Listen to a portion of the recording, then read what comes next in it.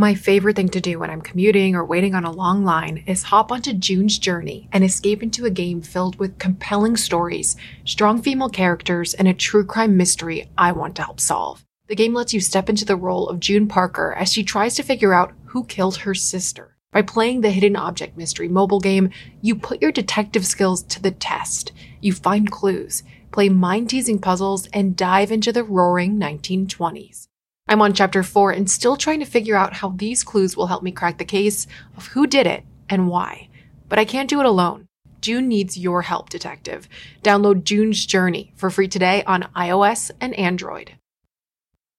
Wedded Bliss turns into a dark mystery in Lucy Foley's The Guest List. The thrilling mystery is set on the coast of Ireland, and it's my latest pick to listen to on Audible. The twists and turns do not disappoint. Listening to it felt addicting because I needed to know what happened next. The time is now more than ever to embrace the breathtaking, sinister, and shocking audio titles, especially with brand new exclusive thrillers that are guaranteed to keep you on the edge of your seat. As an Audible member, you can choose one title a month to keep from their entire catalog. It is the home of storytelling, after all. New members can try Audible free for 30 days. Visit audible.com/snapped or text snapped to 500-500. That's audible.com/snapped or text snapped to 500-500. After years of trying, a loving couple finally had the family they dreamed of. They had a lot of love to give to those two boys. It has seemed like they had actually given birth to these boys. They were the pride of small-town Kansas until a shocking crime stopped this community dead in its tracks. And there was blood everywhere. Oh my God. Oh my God. When the investigation gets underway, clues found at the crime scene and a slew of possible motives will send police hurtling in all directions. Did somebody have a bad business deal? There were a lot of questions, there was a lot of fear. Were the Blummels the tragic victims of circumstance? Or had something or someone devoured this all-American family from the inside? They were enabling each other. He knew that he had aspirations to be a hitman. The text message is, I need a gun to do a job. She's very good at getting people to do what she wants. I don't think there's any remorse.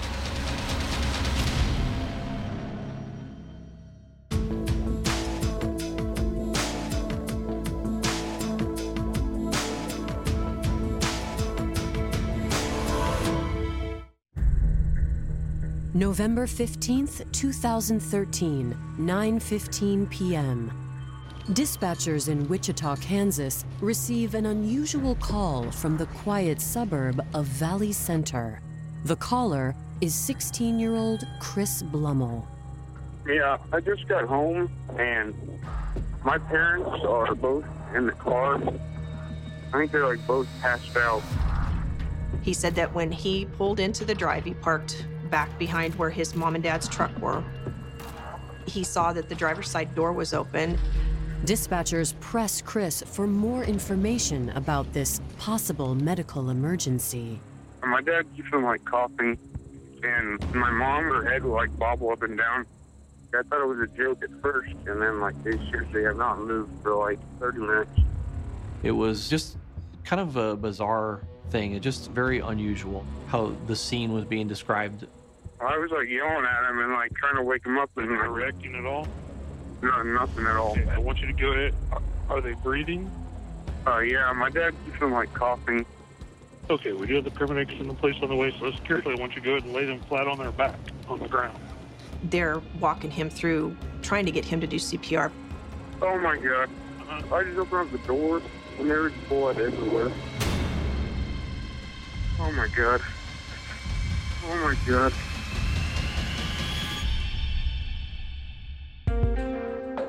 Chris's parents, 53-year-old Melissa and 48-year-old Roger Blummel, were the quintessential Kansas couple. Melissa started as a bank teller at Chisholm Trail State Bank and quickly rose through the ranks. Melissa was always there. She would do anything you ask her, and she was good at what she did. She was a great employee. Melissa put in long hours at work, but her true passion was a gregarious bobcat salesman 5 years her junior named Roger Blummel. He's the kind of guy that could basically sell anything. Didn't matter what it was. Very friendly, very easy to talk to. Special occasions, her birthday, you would always see Roger come in the bank with a bouquet of flowers. They were the proverbial couple. In the early 1990s, the couple married. Roger left his job selling bobcats and brought Melissa along with him. Roger eventually decided to open up his own business. So he ventured out and started doing sales on his own. It was Blummel Contracting Supply. Roger and Melissa both worked really, really hard. Both came from families with great work ethics.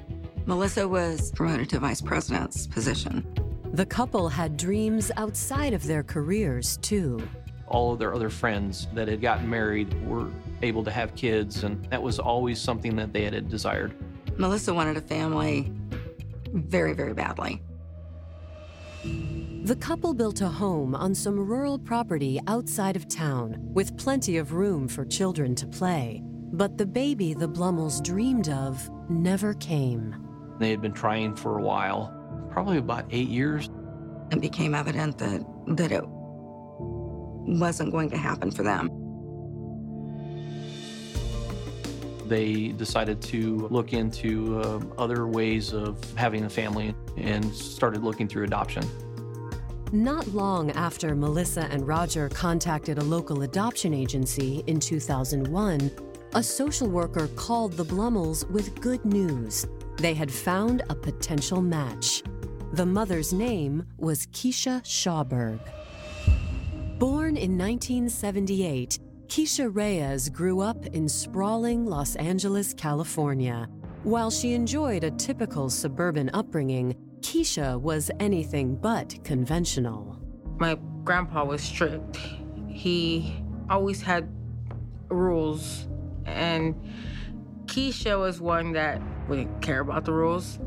She began to act out in school, not getting the grades that she was getting before. Everything just was declining. Kisha drank beer, she smoked marijuana, she would go party and go to high school parties. At 17, a discovery momentarily put the brakes on Kisha's wild ways. She learned she and her boyfriend were having a baby.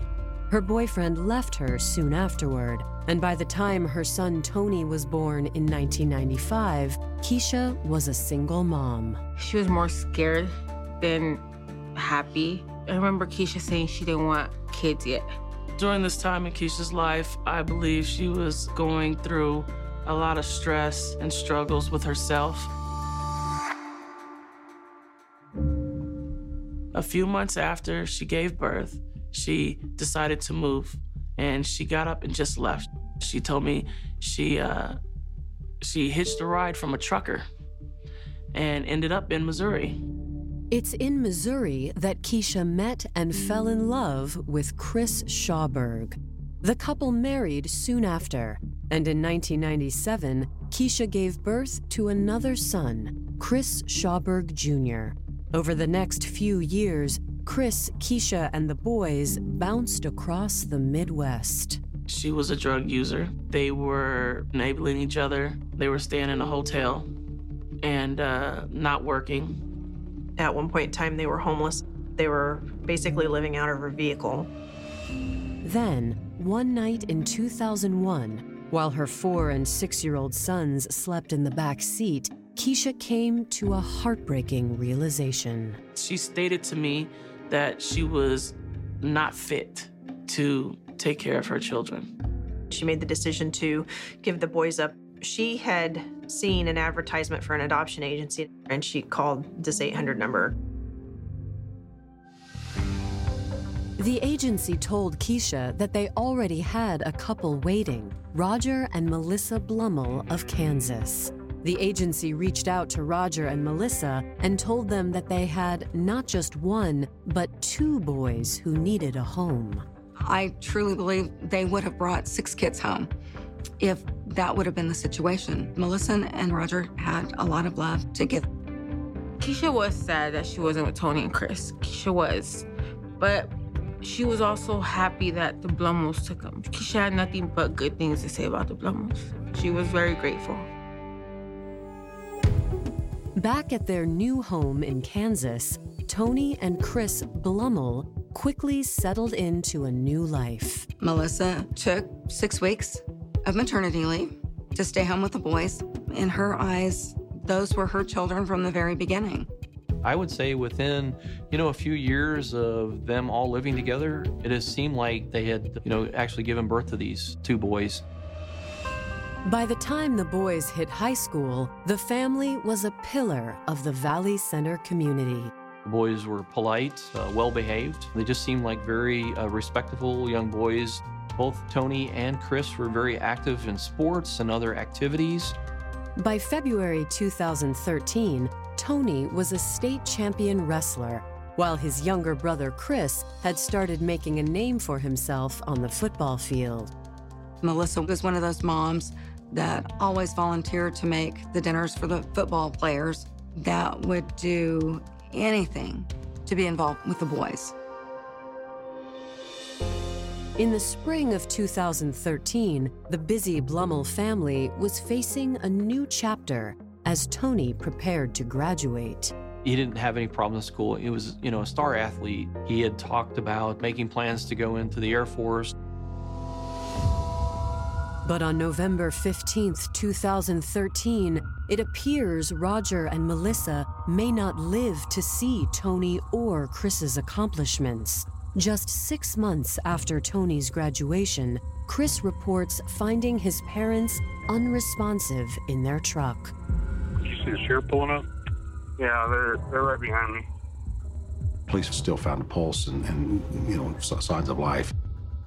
Our victims were code red in our world. That means that it's a serious injury. Police also find the source of all that blood. They had both been shot in the head. Valley Center is a small town, so when you hear of a double shooting, you immediately start wondering what happened, who would do something like that. Coming up, investigators discover friction within the family.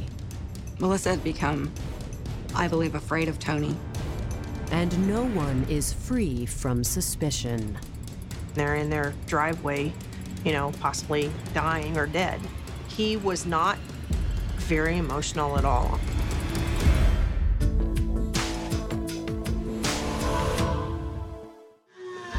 By 2013, Melissa and Roger Blumel had carved out a nice life for themselves and their 2 adopted sons, Chris and Tony, in Valley Center, Kansas. But on November 15th, Melissa and Roger were found shot outside their home. Chris called 911 and reported that he had found his parents injured. He made a comment on the call about there being blood. Still clinging to life, both Melissa and Roger are rushed to an area hospital, while sheriff's deputies turn to Chris, their only witness. Chris wasn't acting how people would perceive somebody that had discovered their parents shot. The only person that he could think of who could possibly come anywhere close to doing this would be their oldest son, Tony. Police discover the problems began in the spring of 2013, Tony's senior year in high school. Tony was a successful athlete, a successful kid. It wasn't until he began to pretty routinely smoke marijuana. I mean, this is something completely inconsistent with the lifestyle of a state champion wrestler. And the Blumels were having none of it.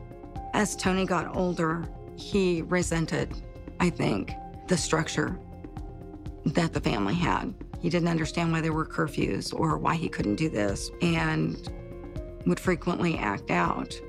There had been a history of problems with Tony and Roger and Melissa in that he had shown a tendency to have some issues controlling his temper.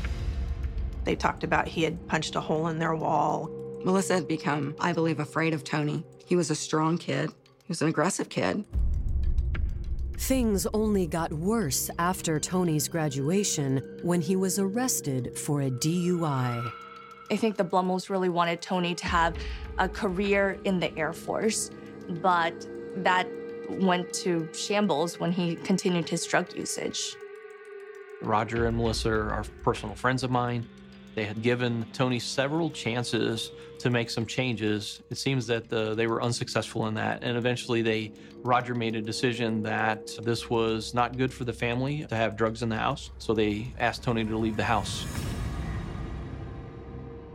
Chris tells responding officers that in September 2013, Tony had taken off to California. But in early November, Tony suddenly returned to town and made plans to reconnect with their parents. Tony had been out to dinner with Roger and Melissa that evening.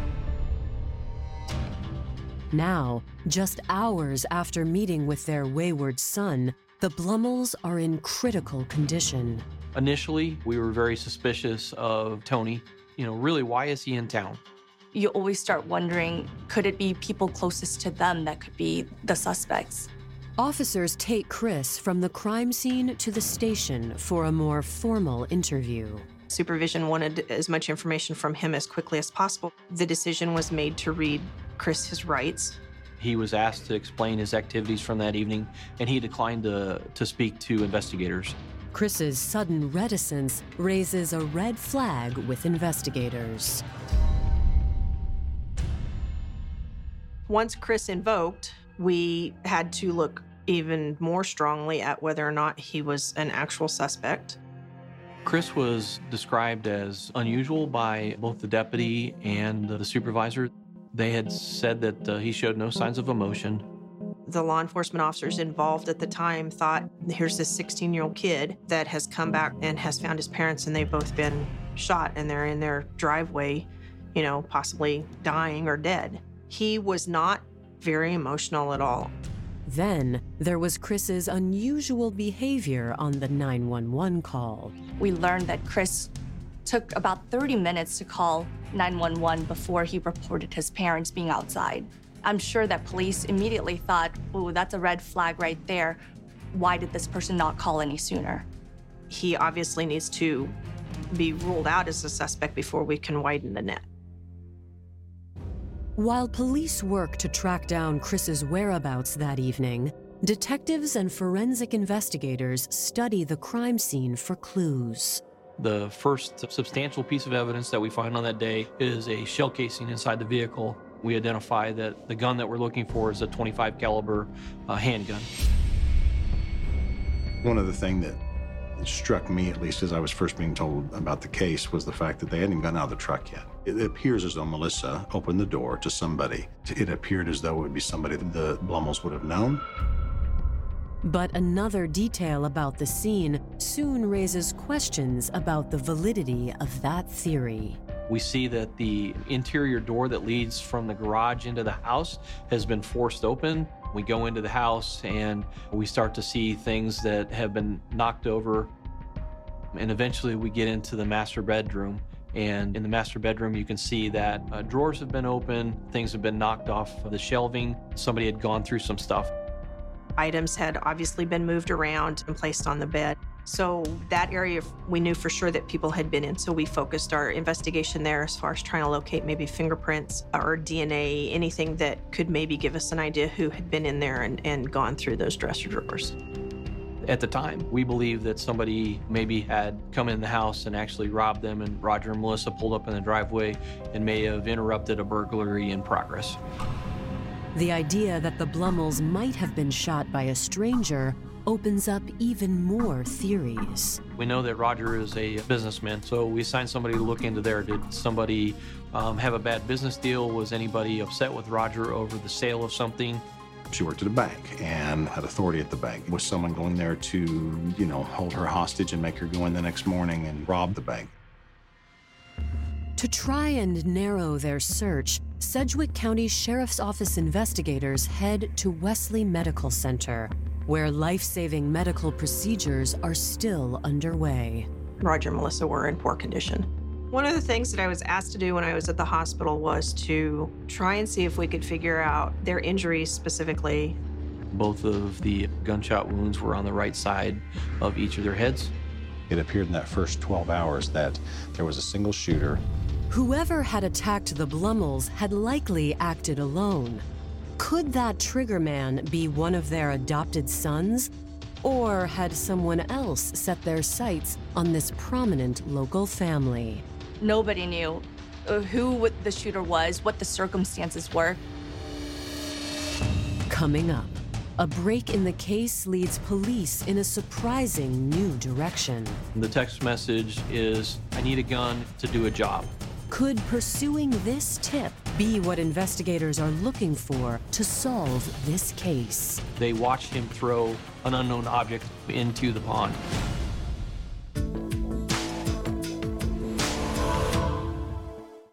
Hey, Snap listeners, did you know that according to FBI property crime data, most home break-ins happen in broad daylight? As the days get longer this spring, protect your home with Simply Safe. It's the award-winning home security I use and recommend.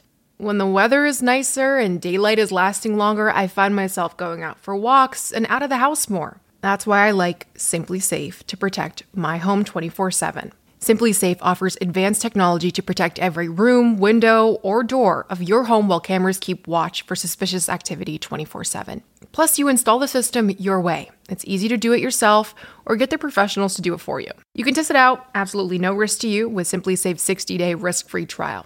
I like Simply Safe because it's customizable for everyone's personal needs. I love to use the video doorbell for my packages and feel more safe when I'm home alone. I even installed a smart lock at my parents' house. It gives our family both ease of access and peace of mind.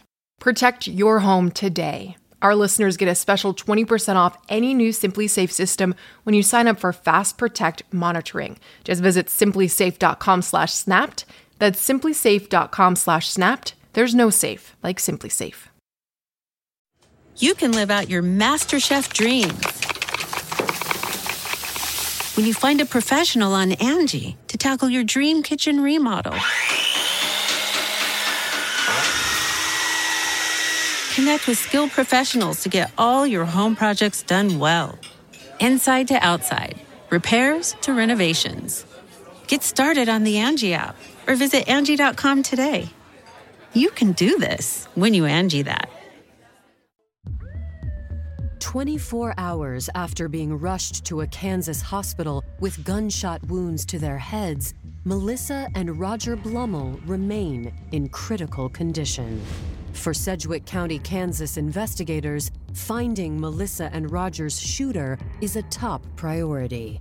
As to a possible motive, a couple of scenarios are on the table. You go through all the different scenarios. You start thinking, yes, it could be some sort of botched robbery that happened as they were pulling in. But then you also start looking at the people who are closest to them, because anyone could be a suspect. Had Tony or Chris Blummel fired the shots that struck down their adoptive parents? It's important as a law enforcement officer to try and keep an open mind. While police continue working multiple fronts, investigators focus on finding 18-year-old Tony Blummel. It turns out he was looking for them. Tony Blummel was trying to get a hold of law enforcement because he had been told that something happened to his parents. We talked to Tony and asked him to come down to our office building downtown. Unlike his younger brother Chris, who has invoked his Miranda rights, Tony is eager to speak to Sedgwick County Sheriff's investigators. He was asking a lot of questions. He wanted to know if we had any suspects. Tony is interviewed and acknowledges that he has had a rocky relationship with Roger and Melissa in the past. Tony says that he moved in with a friend, and while he was there, a ghost from his past sent him a message. Kisha, who is Tony's biological mom, has succeeded in making contact with Tony on Facebook. Kisha was living at the time with a female named Sean Hamilton, and they were in a romantic relationship with each other. Tony says that over a decade after she had given him up for adoption, Kisha had turned her life around and now had a 7-year-old daughter, Tony's half-sister. Kisha's off drugs, raising her daughter, and doing quite the job. I believe she thought that this was her second chance to be able to be the mother that she couldn't be for the boys. Kisha seemed changed. She seemed happy. She just seemed kind of, I want to say, carefree almost. Upon my sister Victoria visiting them, she had nothing but glowing reviews as to where Kisha and my half-sister were now. She said that there was a big improvement.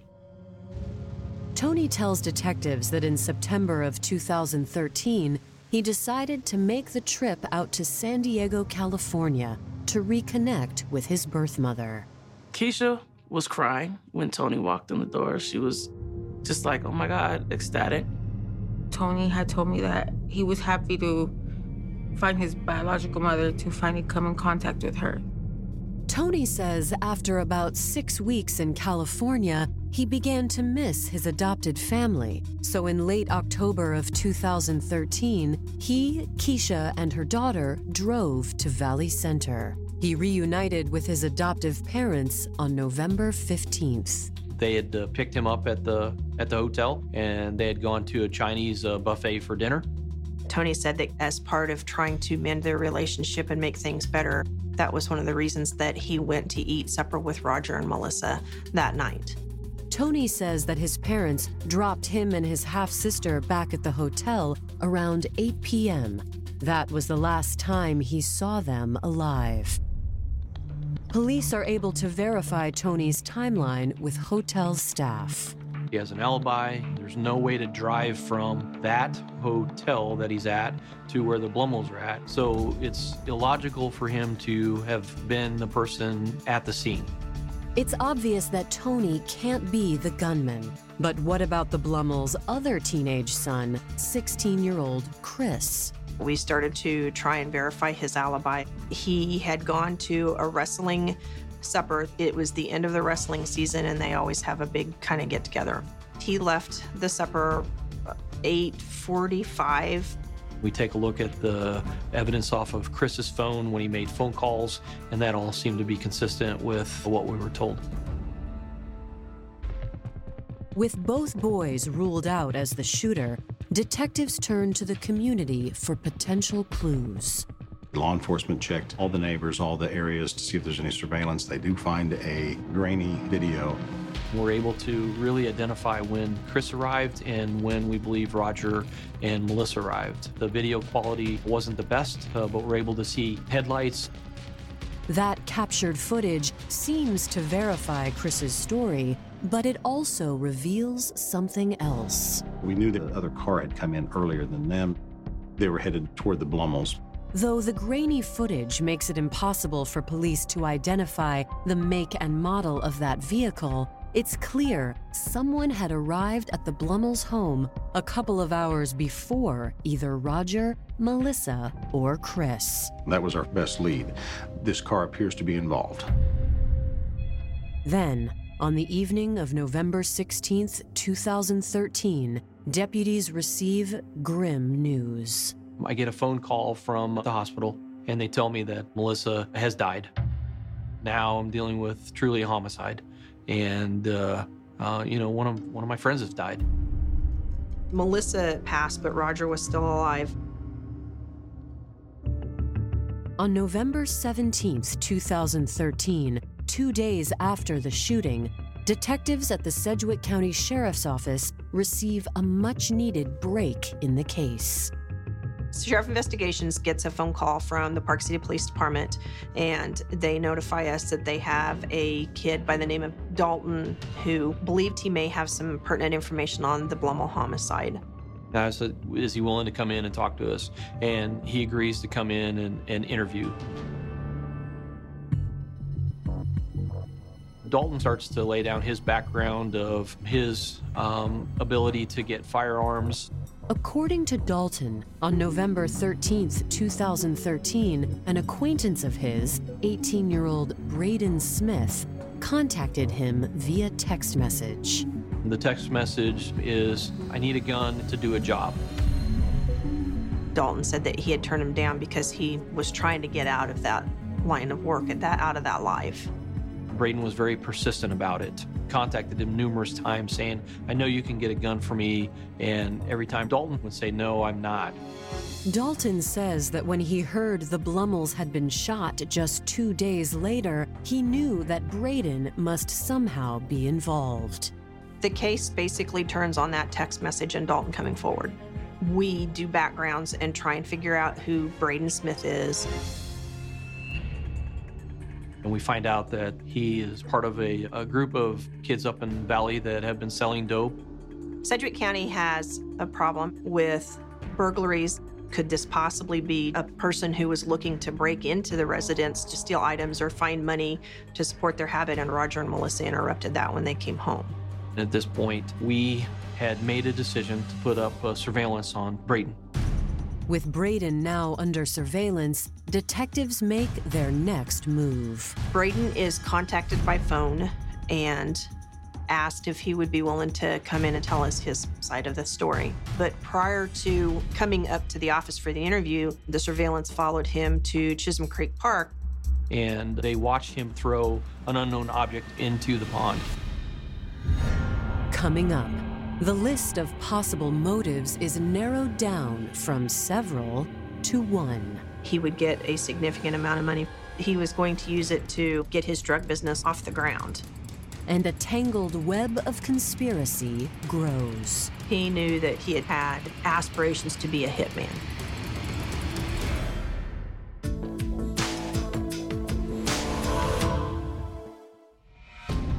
On November 19th, 2013, 18-year-old Braden Smith has been brought in for questioning after a Sedgwick County Sheriff's Office surveillance team spied the teen disposing of something in a local pond. Investigators believe that item might be the weapon that had been used to shoot Melissa and Roger Blummel. Roger Blummel had a gunshot wound to his head, but he's still alive, although his wife passed. We're looking for what we believe to be the murder weapon, is a .25 caliber pistol. When Sedgwick County investigators start to press the teen about the shooting, Braden doesn't put up a fight. He came up for our interview and ultimately ended up confessing what had happened. As it turns out, Braden has a connection to the Blummel family, courtesy of their 18-year-old adopted son. We figure out that he is actually a friend of Tony's. The group in Valley Center that Braden and Tony had run with, they were consuming high-grade marijuana. Braden knew that Tony and Kisha had reconnected through social media. He talked about them going out to California to meet up with Kisha.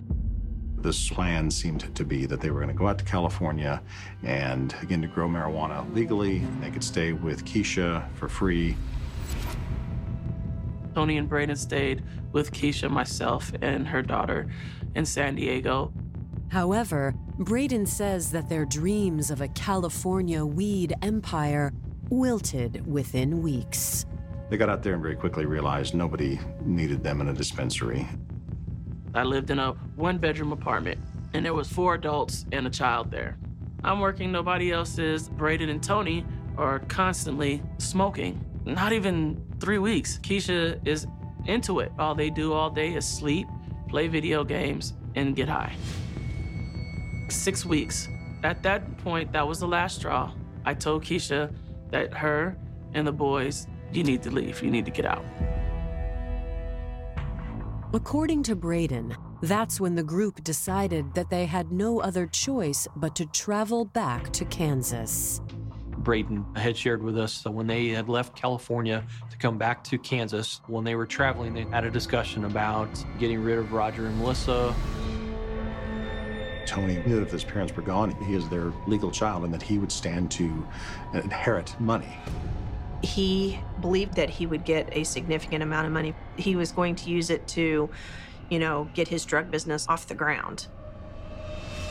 Braden says that he, Kisha, and Tony hatched a plan. Kisha was going to murder the Blummels, and that Braden was going to be there with her to assist. So the plan is hatched for Tony to take them to dinner, and in so doing, then he would allow Kisha and Braden Smith to go back to the home and be there waiting for the Blumels to return.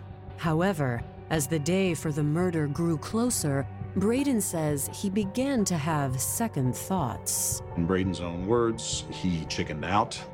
He was told to find somebody to replace him. And so that's when he contacted his friend, Drew Ellington.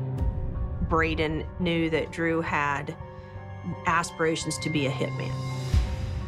Braden asked him if he'd be interested in making $1,000, and Drew told him yes.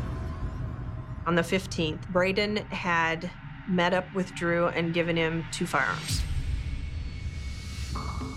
Braden tells police that after that, he has no idea what happened. As to what he had tossed in the park pond earlier that day, Braden admits they were firearms, but he claims neither weapon had been the gun used in the shooting. We do find 2 pistols through searching the pond. One of them is a .25 caliber, but we don't know at this point if it's the weapon that was used or not. While detectives await answers from the state lab, police focus their efforts on finding 18-year-old alleged conspirator Andrew Ellington. Once Braden gave us all of his information, we had enough probable cause to arrest Andrew Ellington. We arrested him. He didn't seem surprised. He's then brought up and he confesses to us about his involvement. According to 18-year-old Drew, after being briefed on the plan on November 15th, he and Kisha had driven to the Blumels' house while Tony took his parents out for dinner. Their whole plan was to make this homicide look like Roger and Melissa had interrupted a burglary. They went to the home. We knew from the evidence that they sort of, say, ransacked or gone through certain areas of the home. A little after 8:15 that evening, Drew and Kisha received a phone call from Tony. Tony let Andrew know that he was back at the hotel and Roger and Melissa were headed home. When Roger and Melissa pulled up to the residence, Kisha and Drew basically ambushed him in their truck. Drew was at the driver's side of the vehicle. Kisha was at the passenger side of the vehicle, and when she opened the passenger side door, she shot Melissa almost immediately. Drew indicated to us that there was a delay of a few seconds, and then Kisha leaned in and shot Roger also.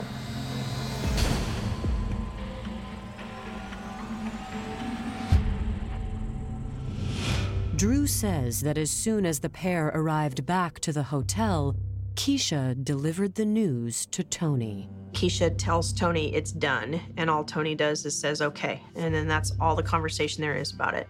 Drew says that Kisha got a long sleeve shirt that she wrapped the firearm that she had in and gave that to him along with Melissa's purse and told him that he needed to get rid of them.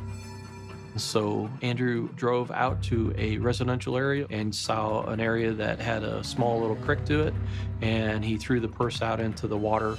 A forensic test soon confirms that weapon, and not the 2 tossed in the pond by Braden Smith, had fired the 2 bullets that struck down Melissa and Roger Blummel. On November 19th, 2013, police charged Drew Ellington with capital murder and aggravated robbery. Now, there are just 2 more loose ends to tie up. On the 19th, the detectives knock on the door at the hotel. And they locate Tony and Kisha there. While officers escort Kisha to a patrol car, detectives begin digging for answers. Tony's the first person that they talk to. Eventually, they get Tony to confess. He talks about gaining the inheritance. However, Tony says that he's not the only one with a motive to kill. Kisha was the person who spearheaded the decisions in this murder. Coming up, Tony reveals his mother's darkest secrets. She's very good at feeding on people's emotions. And a new revelation makes the shootings all the more tragic. Tony later commented that this whole thing was all for nothing.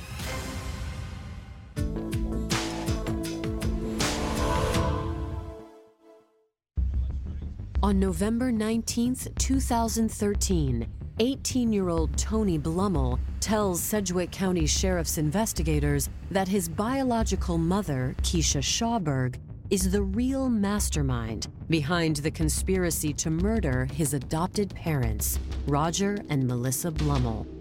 Though both were shot in the head, Roger is still fighting for his life in a local hospital. Part of Kisha's problem was that she wanted an open adoption. She wanted to be able to continue to have contact with the boys and talk to them. But Roger and Melissa didn't really allow that contact to happen. Their ideology for Roger and Melissa was these two boys had been through a horrible situation. We're adopting them. The former life is over. The new life has begun. I feel like Kisha resented Anthony's adoptive parents. She definitely talked about how much she missed her boys, so I feel like that probably just festered.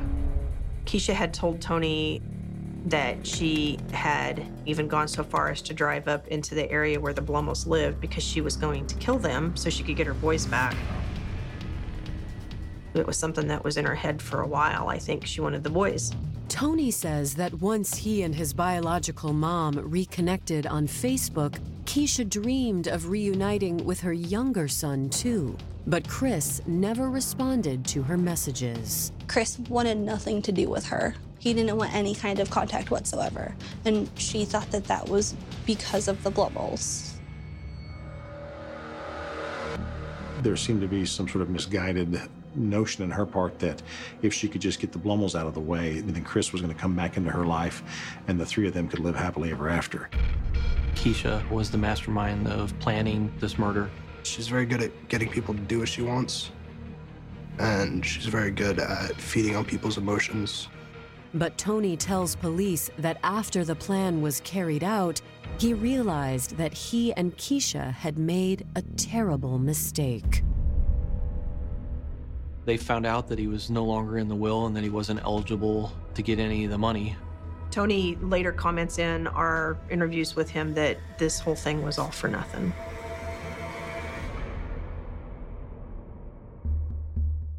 We talked to Kisha next and explained to Kisha that they've had all these people confess, and Kisha denies, and denies. We decided to see if having Tony just come to the interview room door would maybe get some connection with her. And Tony stood in the interview room door and had tears in his eyes and said, "Mom, I told him everything." Kisha stone cold looked at him and said, "I don't know what you're talking about." That same day, Kisha and Tony join Braden Smith and Andrew Ellington in the county jail on charges of capital murder and aggravated robbery. Investigators break the news of the arrests to Roger and Melissa's families. I explained to them that Tony was involved. There was a lot of crying, a lot of emotion in that room that morning.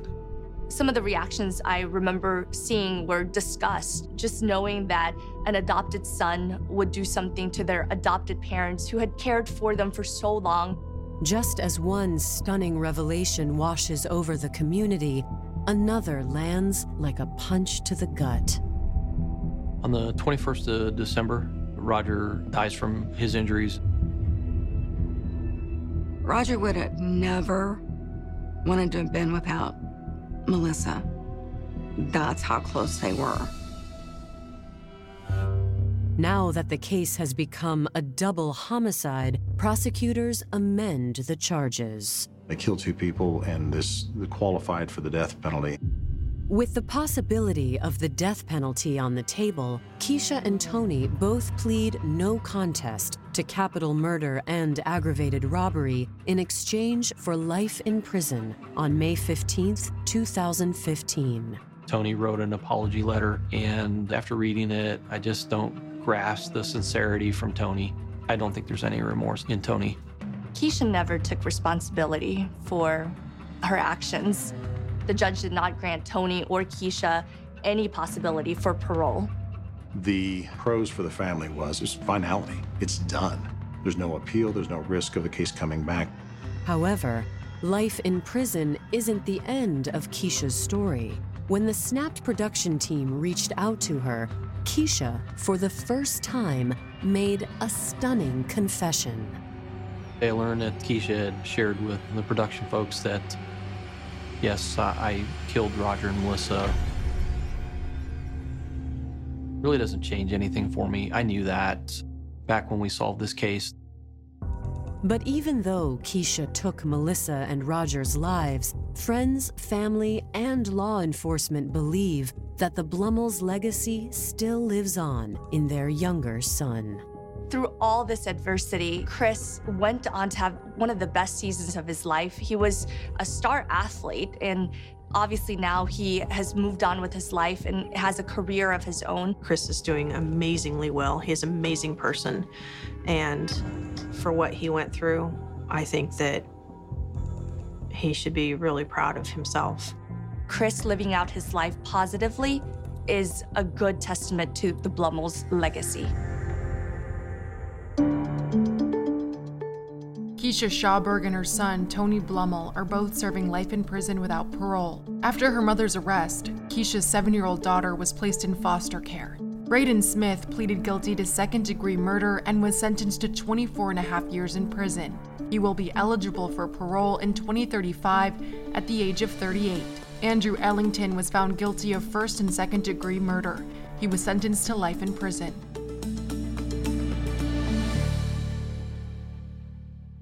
For more information on Snapped, go to oxygen.com.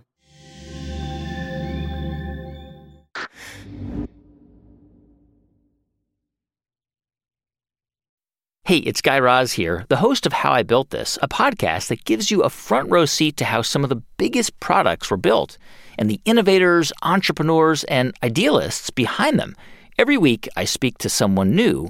Stories like Justin Wolverton's, a lawyer who just wanted a healthy alternative to ice cream, so he created Halo Top in his Cuisinart. Or Todd Graves, who grew his fried chicken restaurant Raising Cane's into one of the most successful fast food chains in the U.S. All of these great conversations can help you learn how to think big, take risks, and navigate crises in life and work from people who've done all of that and more. Follow How I Built This on the Wondery app or wherever you get your podcasts. You can listen to How I Built This early and ad-free right now on Wondery Plus.